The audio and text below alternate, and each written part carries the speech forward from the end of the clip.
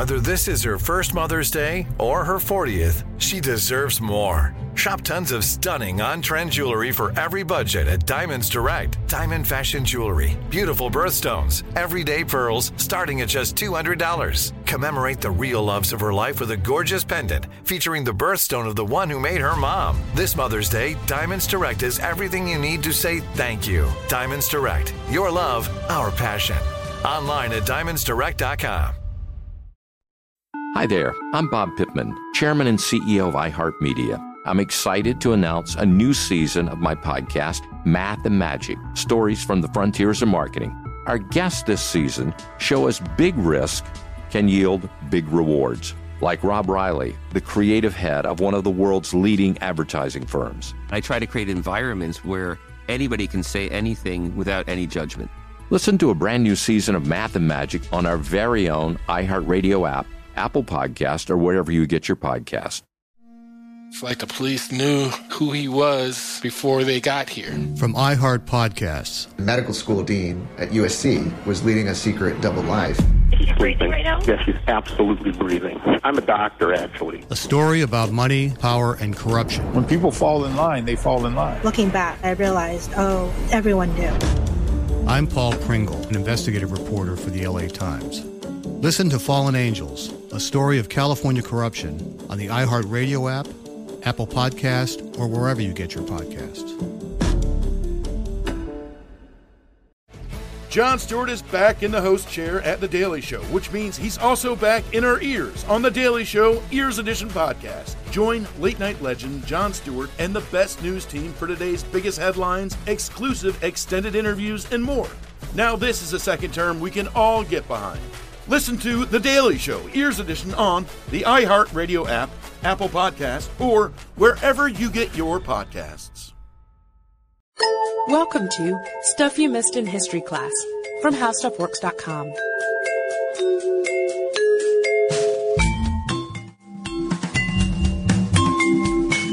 Hello and welcome to the podcast. I'm Deblina Chakraborty. And I'm Sarah Dowdy.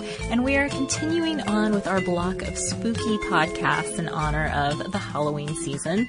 And what would Halloween be, of course, without witches? One of the classic scary figures of Halloween. A classic Halloween costume. Oh, yeah, no matter what age you are, right? A classic Halloween costume. Yeah, I've done it. You have? Did you do it as a child with the cute witch? Or did you do like the sexy witch adult costume? I was a child, but I timed it pretty perfectly for when a lot of my baby teeth were coming out. And so I think I did end up looking half cute, half scary, because I was missing quite a few teeth at the time. Nice. I like it.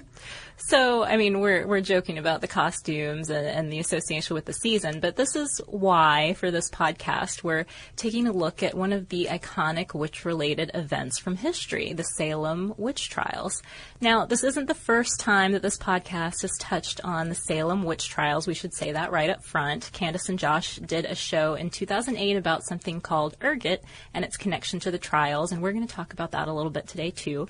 But since this was only a 3-minute podcast that they did, and there are new theories emerging all the time about the trials, including a new one that made headlines just this year, we figured they warranted a closer look. Yeah, plus it's one that we still get requests for, and when we still get requests for topics we've covered, we figure they might have second legs. So, of course, especially if you're from the U.S. too, this is probably a topic you do know. You think you might even know it well, but just ask yourself before we start, how much do you really know about the Salem witch trials? I mean, we both sort of did this before we got into it, and you know the basic story, but it's amazing how many details sort of get glossed over. Yeah, thinking about Salem and those events in 1692, for a lot of people, conjures up these images of rebellious young women being burned at the stake, but that image is really wrong in more ways than one. First off, it wasn't just women who were convicted of witchcraft and condemned to die in colonial Massachusetts that year. And secondly, burning really didn't have anything to do with it. No, we'll get more into that later. But before we give too much away and go into the theories of why the witch trials happened to begin with, we need to recount the story for those of you who aren't totally sure what happened or do need some brushing up on it. So it all started in early 1692 in Salem Village, which is present-day Danvers, Massachusetts. Salem Village was about 8 miles from Salem Town, which was the real seat of local power and became what is today Salem, Massachusetts. So 2 towns, Salem Village, Salem Town. Got it. So in around January or February of that year, Elizabeth Parris, who is the 9-year-old daughter of Salem Village's minister at the time, Reverend Samuel Parris, and the Reverend's 11-year-old niece, Abigail Williams, they both started to act very strangely. For one thing, they started having these sort of raving fits. They would scream, they would throw things. They also contorted themselves into strange positions, and they made weird sounds. For example, they would run around on all fours and bark like a dog. They complained of fever also and pain, so there was an element of actual sickness to this as well, it seemed. Right. So one by one, other girls in town, including the 11-year-old Ann Putnam, Mary Walcott, and 17-year-old Mercy Lewis, they all started to suffer from the same symptoms. So, of course, you can imagine all these girls in town not feeling well, acting strangely. The adults in town are concerned, and so they call in the doctor, William Griggs, to examine the girls. He checks them out, but is not able to figure out what's wrong with them. None of the remedies he attempts seem to help at all. So finally he declares that the cause of the girls' quote, affliction must be something supernatural. It's certainly beyond his powers as a doctor, so it must be from beyond. And at this time, such a diagnosis would have been acceptable. I mean, it sounds kind of like a cop-out now, but according to an article by Jess Bloomberg in the Smithsonian, many people around this time did believe in witches and witchcraft, and they thought that the devil gave witches the power to harm people in exchange for the witches' loyalty. And just as evidence of this belief at the time, Bloomberg points to a witchcraft craze that swept Europe from the 14th through the 17th century. Thousands of women were executed as witches during this time. So saying that these girls were affected by something or afflicted by something that was supernatural was not an unusual thing to say at all. Right. And I mean, another example of, I guess, evidence of this was that Cotton Mather had recently published a work called Memorable Providences, which described a woman suspected of witchcraft, and apparently one of her victims acted kind of the way the girls in Salem Village were acting, according to Douglas Linder in an article on the University of Missouri Kansas City's website on the trials. So the Salem girls seemed to fit what was at this point a pattern for how witch victims might act almost. Exactly. So, okay. If these girls are the victim of witchcraft, say we buy this, they're acting just like victims of witchcraft are supposed to act, and, you know, we believe that this is possible. So who were the witches then that had targeted them? Well, when pressed, the girls named 3 women as the guilty parties. Tituba, the Parris' West Indian slave. Parris had been a planter and a merchant in Barbados, so their slave had come along with them when they moved to Massachusetts. Also accused was a beggar named Sarah Good and another woman named Sarah Osborne, who had lived with her second husband before they were married. So she had kind of a scandalous past. Why do all the witches have to be Sarahs? I don't know. So just going into the background of these 3 ladies, how did they end up being the ones who were accused? I mean, Deblina, you just sort of hinted at one of them, but Tituba was an obvious choice because of her background. And it was said that she had told the girls voodoo stories, maybe even practiced magic. Maybe the girls had participated in fortune-telling activities, and perhaps she even encouraged this influence. I mean, on the surface, and especially looking back at it, it seems like fun activities for these preteen girls to be doing. Voodoo? Yeah. Fortune-telling. Sounds like pretty standard sleepover stuff. I don't know about the voodoo, but voodoo keeps coming up in these Halloween podcast this year. It does. It's maybe our theme of the season. I'm not sure.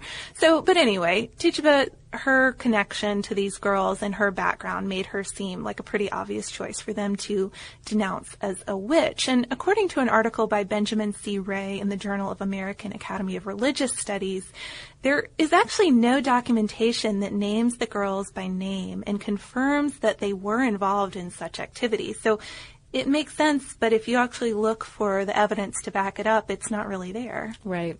Well, regardless, the 3 women were arrested and they were thrown in jail.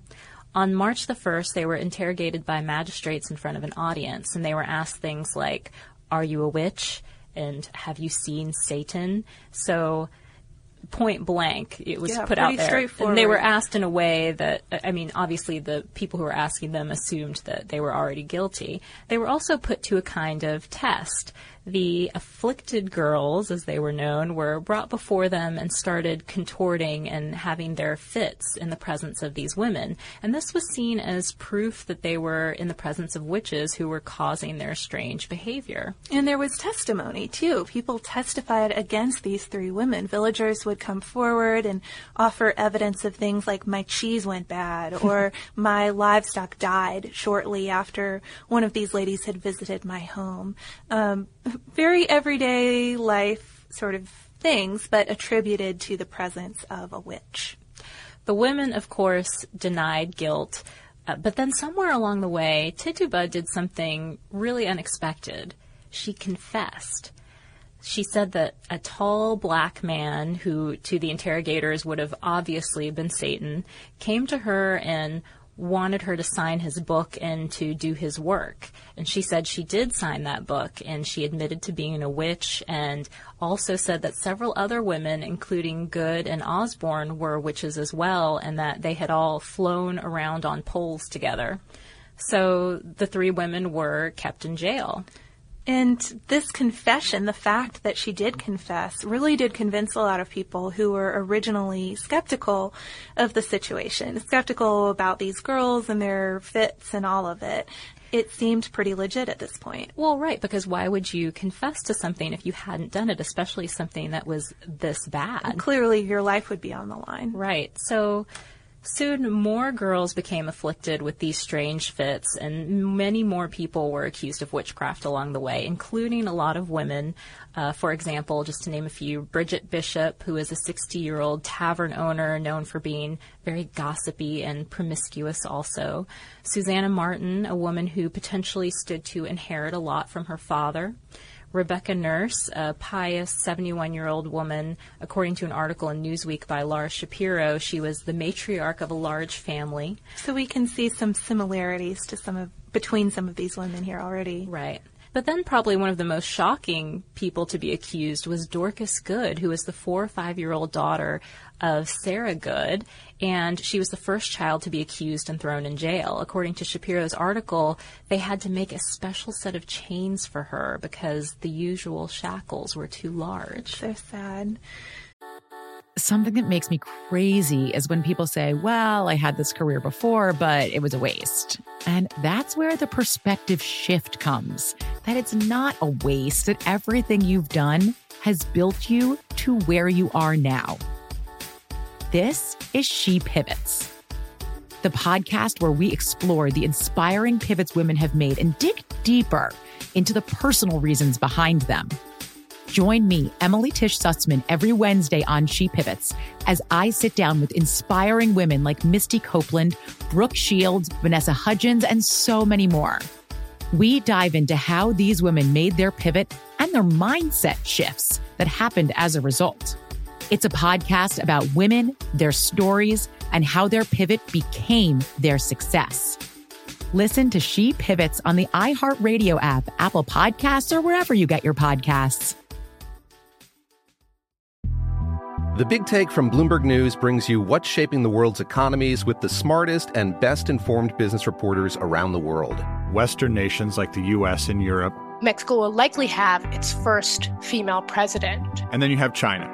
And help you understand what's happening, what it means, and why it matters. He'll get his yo-yos to Europe in time. But the longer this drags on, the more worry he's getting. They knew that they needed to do this as fast as they possibly could to get a drug on the market as fast as they could. I'm David Gura. I'm Sarah Holder. I'm Saleha Mohsen. We cover the stories behind what's moving money and markets. Basically, everyone was expecting, if not a calamity, certainly a recession. But the problem is that paperwork, as our reporting showed, is fake. As someone who's covering the market, I'm often very worried about an imminent collapse. So I'm thinking about it quite often. Listen to The Big Take on the iHeartRadio app, Apple Podcasts, or wherever you get your podcasts. I'm Saleha Mohsin, and I've covered economic policy for years and reported on how it impacts people across the United States. In 2016, I saw how voters were leaning towards Trump and how so many Americans felt misunderstood by Washington. So I started The Big Take DC. We dig into how money, politics, and power shape government and the consequences for voters. It's an election year, so there's a lot of focus on the voters that TikTok is reaching. The initial reaction is like, oh, things are looking so resilient. I don't want to be too pessimistic, but I just don't see the political will down in Washington right now to change their tune. I think the American electorate has been signaling that it expects a rematch of the 2020 election. These are unprecedented times. With new episodes every Thursday, you can listen to The Big Take DC on the iHeartRadio app, Apple Podcasts, or wherever you get your podcasts. If you love sports and true crime, then there's a new podcast from executive producer Dan Patrick and hosted by me, Jay Harris, that you won't want to miss. Playing Dirty: Sports Scandals. Each week, I'm squeezing the juiciest details from some of the biggest sports scandals ever. I'm talking Marcus Dixon, Olympic gymnastics, Cain Velasquez, salacious Super Bowl-level scandals. Join me on the dark side of sports by listening to Playing Dirty: Sports Scandals on the iHeartRadio app, Apple Podcasts, or wherever you get your podcasts. So the afflicted girls, I mean, you have to wonder, how did this 4 or 5-year-old girl get accused in the first place? But the afflicted girls in town said that Dorcas had bitten them, had pinched them, said that they had seen her doing that, even though these attacks weren't visible to anyone else. She apparently was in jail for 8 months, saw her mother get carried off to the gallows.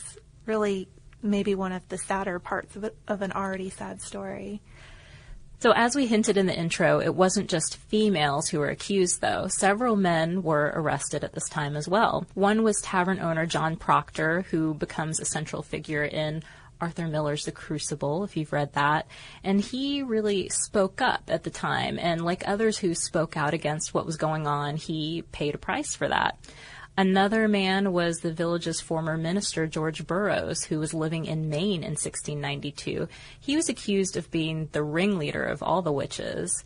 Just a note here, this is an example of how it wasn't just people in Salem Village who were affected by this witch hunt. According to an article by Richard Latner in the Journal of Social History, of the total 151 witches whose residence is known, they came from 25 different communities in New England. So it's not a super local problem. Right. But we are getting a little bit ahead of ourselves. We're talking about totals and stuff like that. Of course, once accusations started flying and more people were locked up, they couldn't just be left to languish in jail. For one thing, jails were reaching capacity and things were starting to get out of control. So on May 27, 1692, Governor William Phips ordered the creation of a new court to hear the witchcraft cases. It was called the Court of Oyer and Terminer, which meant to hear and to decide, respectively. William Stoughton, a friend of Cotton Mather, was appointed Chief Justice here. And the court was considered kind of controversial, even by contemporary standards, mainly because it allowed something known as spectral evidence. Already sounds sketchy. Yeah. Basically, spectral evidence was testimony that consisted of things like dreams and visions. So, for example, as an accuser, you could say you were visited or tormented by a suspect specter, and that would be accepted. We're actually going to have another podcast coming up that has some spectral evidence in it. But according to Ray's article, this went against, quote, 30 years of judicial restraint in resolving complaints about witchcraft. I thought that was a really interesting point, that these witchcraft trials of earlier days weren't as intense as this. They had not allowed so much to be included in the trials. Right, which makes you start to wonder even more about the motivations and things, which we'll discuss later on. Well, yeah, and there was another issue about this court. Another thing that the court allowed, which was quite lax and quite out of the ordinary. Usually accusers were required to post a monetary bond for prosecution of their complaint. So that kept people from just filing countless frivolous complaints, accusing somebody of witchcraft just because, your cheese went bad. And according or because you didn't like them. Or because you didn't like them, yeah. Something, just an everyday annoyance becomes legitimate to file a complaint if you can just do that willy-nilly. But according to Ray's article, the Court of Oyer and Terminer didn't require this monetary bond. So there was just an endless stream of accusations, arrests, hearings for petty grievances people had. The hearings became something of a spectacle, too, almost like a show, because they were open to the community. And at the hearings, like those early interrogations, the so-called afflicted girls were put on display to help prove guilt or innocence, and the accused seldom had a chance in these situations. No, they really didn't. The first one that went to court was Bridget Bishop's case. She was the tavern owner, right? She didn't admit to practicing witchcraft, and instead she said, quote, "I'm as innocent as the child unborn." She was convicted, though, on June 10th, 1692, and was hanged on what later came to be known as Gallows Hill in Salem. And that's a point to get into. In fact, all of the people convicted in the Salem witch trials were hanged. No one was burned at the stake. That's a misconception. One man who was accused, 71-year-old Giles Corey, was pressed to death with heavy stones because he refused to stand trial. He didn't want to be convicted because he knew that if he was, his farm would go to the state instead of his relations. But he also wasn't about to admit to witchcraft. To witchcraft, yeah. Because he thought the whole thing was kind of ridiculous. Yes. According to Ray's article, some folks followed Tituba's example of confessing and naming other suspects. And you might wonder why they would want to name other suspects. Why would they want to bring other people into this? And it's because they saw that this was a way to get your trial postponed indefinitely. But of course, that just perpetuated the whole thing because then more people are accused and brought into this web. This is, of course, why Arthur Miller got interested in this topic, to compare it to things that were happening in his era. But many people were hanged that summer. I mean, the difference between the people not being burned at the stake, there were still a lot of people who were executed. But by early fall, the atmosphere surrounding this whole witch hunt started to change. And according to Bloomberg's article, both Cotton Mather and his father, Increase Mather, who was by that point president of Harvard, spoke out against the use of spectral evidence. And Increase even wrote, quote, "It were better that 10 suspected witches should escape than one innocent person be condemned." Other people also began to point out the obvious, that so many otherwise good, respectable people couldn't all be witches. I mean, come on, how many witches can there be in one town? Seems like a good point. Another point made by Boston minister Samuel Willard was basically, hey, if the devil can make a specter of a guilty person appear, couldn't the devil also make the specter of an innocent person appear to someone too? Seems likely. Seems likely.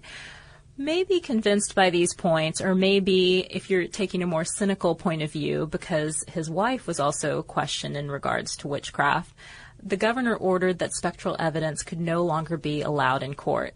And October 29th, he dissolved the Court of Oyer and Terminer altogether, replacing it with the Superior Court of Judicature.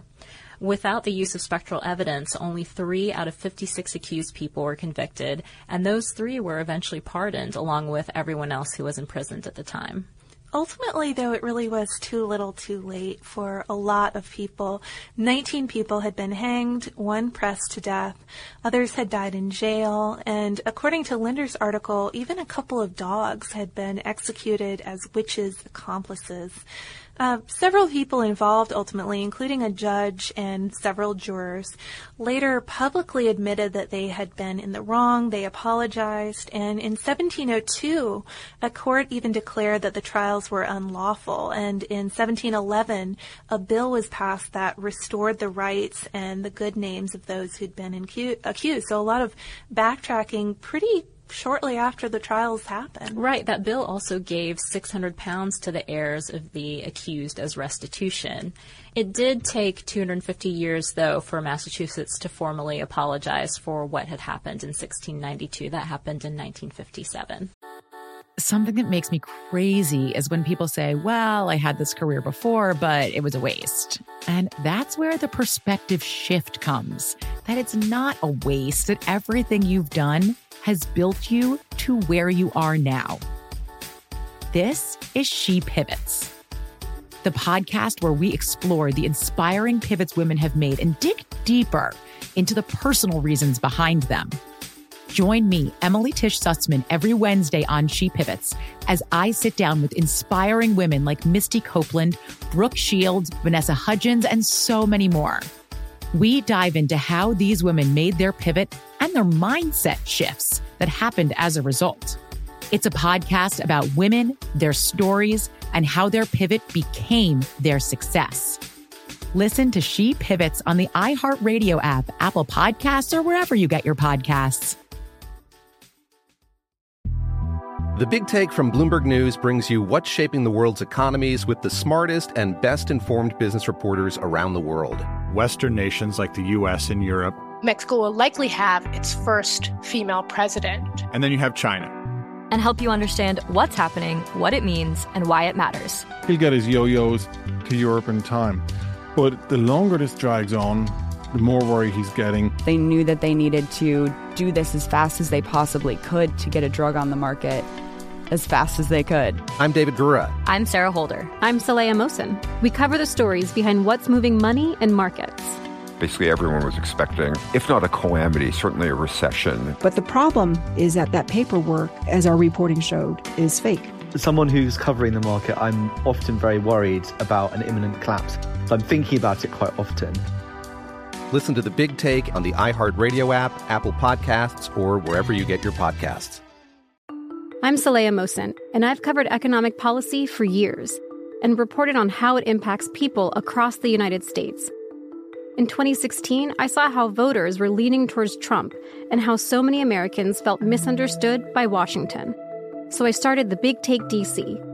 We dig into how money, politics, and power shape government and the consequences for voters. It's an election year, so there's a lot of focus on the voters that TikTok is reaching. The initial reaction is like, oh, things are looking so resilient.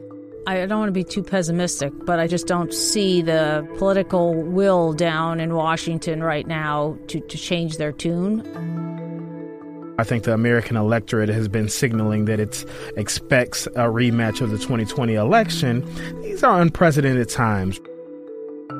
With new episodes every Thursday, you can listen to The Big Take DC on the iHeartRadio app, Apple Podcasts, or wherever you get your podcasts. If you love sports and true crime, then there's a new podcast from executive producer Dan Patrick and hosted by me, Jay Harris, that you won't want to miss. Playing Dirty: Sports Scandals. Each week, I'm squeezing the juiciest details from some of the biggest sports scandals ever. I'm talking Marcus Dixon, Olympic gymnastics, Cain Velasquez, salacious Super Bowl-level scandals. Join me on the dark side of sports by listening to Playing Dirty: Sports Scandals on the iHeartRadio app, Apple Podcasts, or wherever you get your podcasts. All right, so time to get to the theories. Apologies have been taken care of.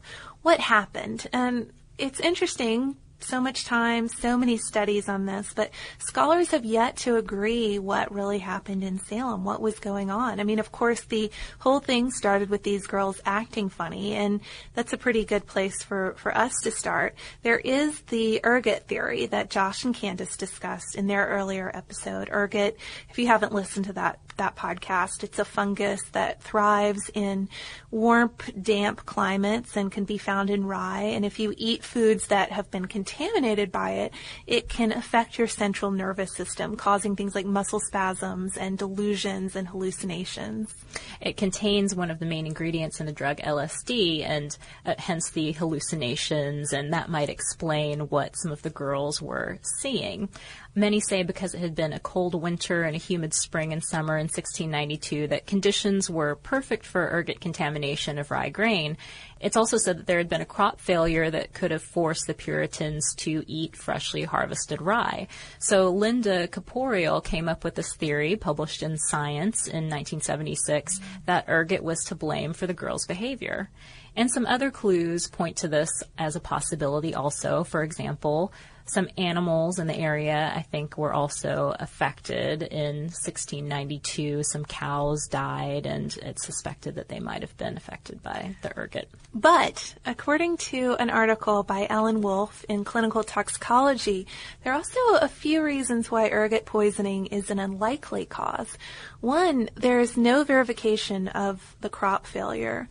Two, there were none of the constitutional residual effects typical of ergotism, such as weakness, strictures, dementia, so the after effects, after the delusions pass.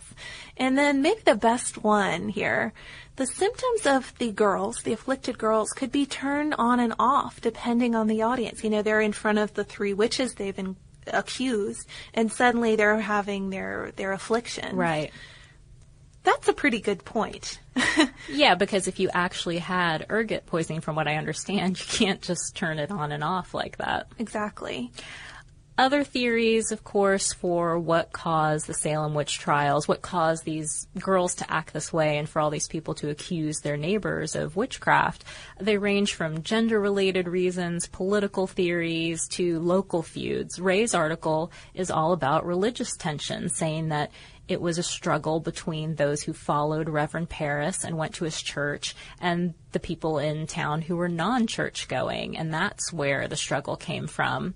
There are also economic theories. One prevailing theory is that if you look at a map of Salem Village, you can divide it in half, and on one half live the accusers, who were mostly farmers whose way of life was being threatened by the other commercial and also more secular side of town and the merchant class who lived there. This is the theory I remember learning about in school. It's I know I mentioned in our Bronte episode I could think of that little map with the water supply going under the cemetery. I can think of this map too, Salem Village versus Salem Town, and how clear it was where the accusers lived and where the accused. Right. Well, the most recent theory has to do with the weather. U.S. researchers, including Emily Oster, who's a University of Chicago economics professor, shows that the trials may have been caused by a spell of cold weather that occurred in 1692. And so, I mean, why cold weather, you're probably wondering. Apparently, witch hunts have often coincided with cold weather because people fall on hard times during cold weather, they lose crops, and they believe that witches can control the weather, so obviously the witches must be responsible for their hardship. I think that's something that Molly and Kristen of Stuff Mom Never Told You mentioned a while back in an episode they did on witches. The hard times coming from external problems like bad weather coinciding with the spike in witch accusations. I mean, it makes sense if you look at it from a big picture. But of course, if we look at this story, it means a whole lot more now than what just happened in Salem. And we talked a little bit about Arthur Miller's play already, but it's just fallen into our general vocabulary even. It has. I mean, we talked about Arthur Miller a little bit in this podcast, and I know you and Ben mentioned him in our McCarthyism episode. In your McCarthyism episode, because Miller used the trials as an allegory for McCarthyism.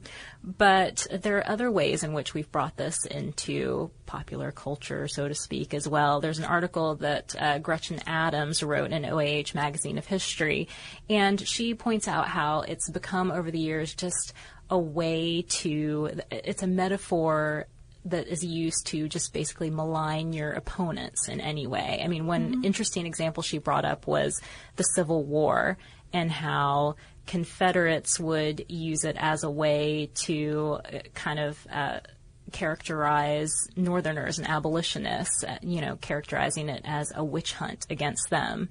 And we throw around the term witch hunt all the time to describe things. It's always clear what somebody means when they use that term. I don't know if we should talk about Salem a little bit too. You used to live in Massachusetts, so I'm sure you have visited the town today. I did, although I can't really speak to it that much. I just spent one really kind of short day there because I didn't realize, as you should all know, if you ever visit Salem, especially during the Halloween season, you have to make reservations to see a lot of the things that you want to see. And I just sort of hopped on a train with some friends and went out there my first year in Massachusetts and wandered around the town wondering what to do and where everything was. And it was very unorganized. And I think we just ended up like having ice cream or something, going home. I have similar advice too. I went there with my now fiance a few years ago, and I was expecting, witch stuff will just be everywhere. I don't need to plan for this. I'll just go see cool historical sites. I didn't realize, and this was a little naive of me, that of course there is a huge witch entertainment industry in Salem. There is. And so if you just go off the map, you're going to go to the haunted witch house, not the real witch house. I did fortunately end up at the main surviving historical site in Salem, which is the one of the judges' homes. You can walk around, you can see where his kids slept. They have the crib and everything set up, and think he came home every night after those trials into this house. So it is cool that there is some surviving stuff in this city from an event that happened so long ago, though. Of course, there's nothing wrong with going to the commercial haunted witch house. I think I would have settled for that. Well, I don't know. We know how you feel now about haunted houses. That's true. I don't know why I said that. I would have been freaked out, but it was during the daytime anyway, so I probably would have been fine. All right, so let's move on to some listener mail, Deblina. What do we have today? Well, we have another frequently requested Very topic. frequent. We have a postcard featuring the Dion Quints. We have a postcard here from listener Greg, and it's from North Bay, Ontario in Canada. And he says, "Hi, on our recent visit back home, I decided to bring my daughters to the Dion Quints Museum. Theirs is an incredible story. On one hand, it was a story of great hope during a time of depression. On the other, it was a story of exploitation and abuse of governmental power. Add that Amelia Earhart crossed their paths, and it would make this a great subject to cover in your podcast." So thank you, Greg, for the suggestion. Rest assured, we get that all the time. We do. People really want to hear about them. It is a really cute postcard, though. It's like a hand-tinted card, and so it's 5 little girls all in mint green dresses with their doctor, I believe. Yeah, and it's a really cool way to get a request, because it's sort of a visual reminder all the time, like, hey, do this. Hi, we're the Dion Do Quints. this topic. So do an episode on us. It's on the list. So thank you very much, Greg, for that. We also got a really cool postcard from Mongolia, which was from one of our Peace Corps listeners, listener Lauren. And I just always like giving a shout out to all the folks we have listening while they're in the Peace Corps. And I'm not sure how many postcards we've gotten from Mongolia before, too. That's true. Even the postcard looks pretty isolated. So thank you. Thanks to everybody, again, who sent cool postcards over the summer and keeps on sending them our way, too. It's very fun to get. Yeah. If you would like to send us a note in another way, you can email us at historypodcast@discovery.com, or you can look us up on Facebook, and we're on Twitter at Missed in History. And we do, as you might imagine, have an article on the Salem witch trials. You can search for that and type in Salem, all on our homepage at www.howstuffworks.com. For more on this and thousands of other topics, visit howstuffworks.com.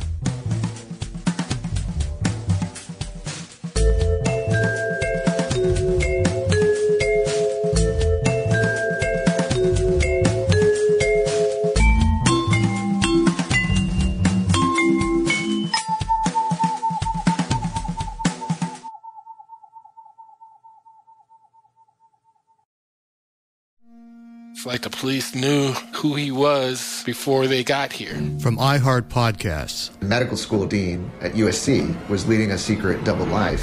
He's breathing right now? Yes, he's absolutely breathing. I'm a doctor, actually. A story about money, power, and corruption. When people fall in line, they fall in line. Looking back, I realized, everyone knew. I'm Paul Pringle, an investigative reporter for the LA Times. Listen to Fallen Angels, a story of California corruption on the iHeart Radio app, Apple Podcast, or wherever you get your podcasts. Hi there, I'm Bob Pittman, Chairman and CEO of iHeartMedia. I'm excited to announce a new season of my podcast, Math and Magic, Stories from the Frontiers of Marketing. Our guests this season show us big risk can yield big rewards, like Rob Riley, the creative head of one of the world's leading advertising firms. I try to create environments where anybody can say anything without any judgment. Listen to a brand new season of Math and Magic on our very own iHeartRadio app, Apple Podcast, or wherever you get your podcast. Jon Stewart is back in the host chair at The Daily Show, which means he's also back in our ears on The Daily Show Ears Edition podcast. Join late-night legend Jon Stewart and the best news team for today's biggest headlines, exclusive extended interviews, and more. Now this is a second term we can all get behind. Listen to The Daily Show Ears Edition on the iHeartRadio app, Apple Podcasts, or wherever you get your podcasts. Something that makes me crazy is when people say, well, I had this career before, but it was a waste. And that's where the perspective shift comes, that it's not a waste, that everything you've done has built you to where you are now. This is She Pivots, the podcast where we explore the inspiring pivots women have made and dig deeper into the personal reasons behind them. Join me, Emily Tish Sussman, every Wednesday on She Pivots. Listen to She Pivots on the iHeartRadio app, Apple Podcasts, or wherever you get your podcasts.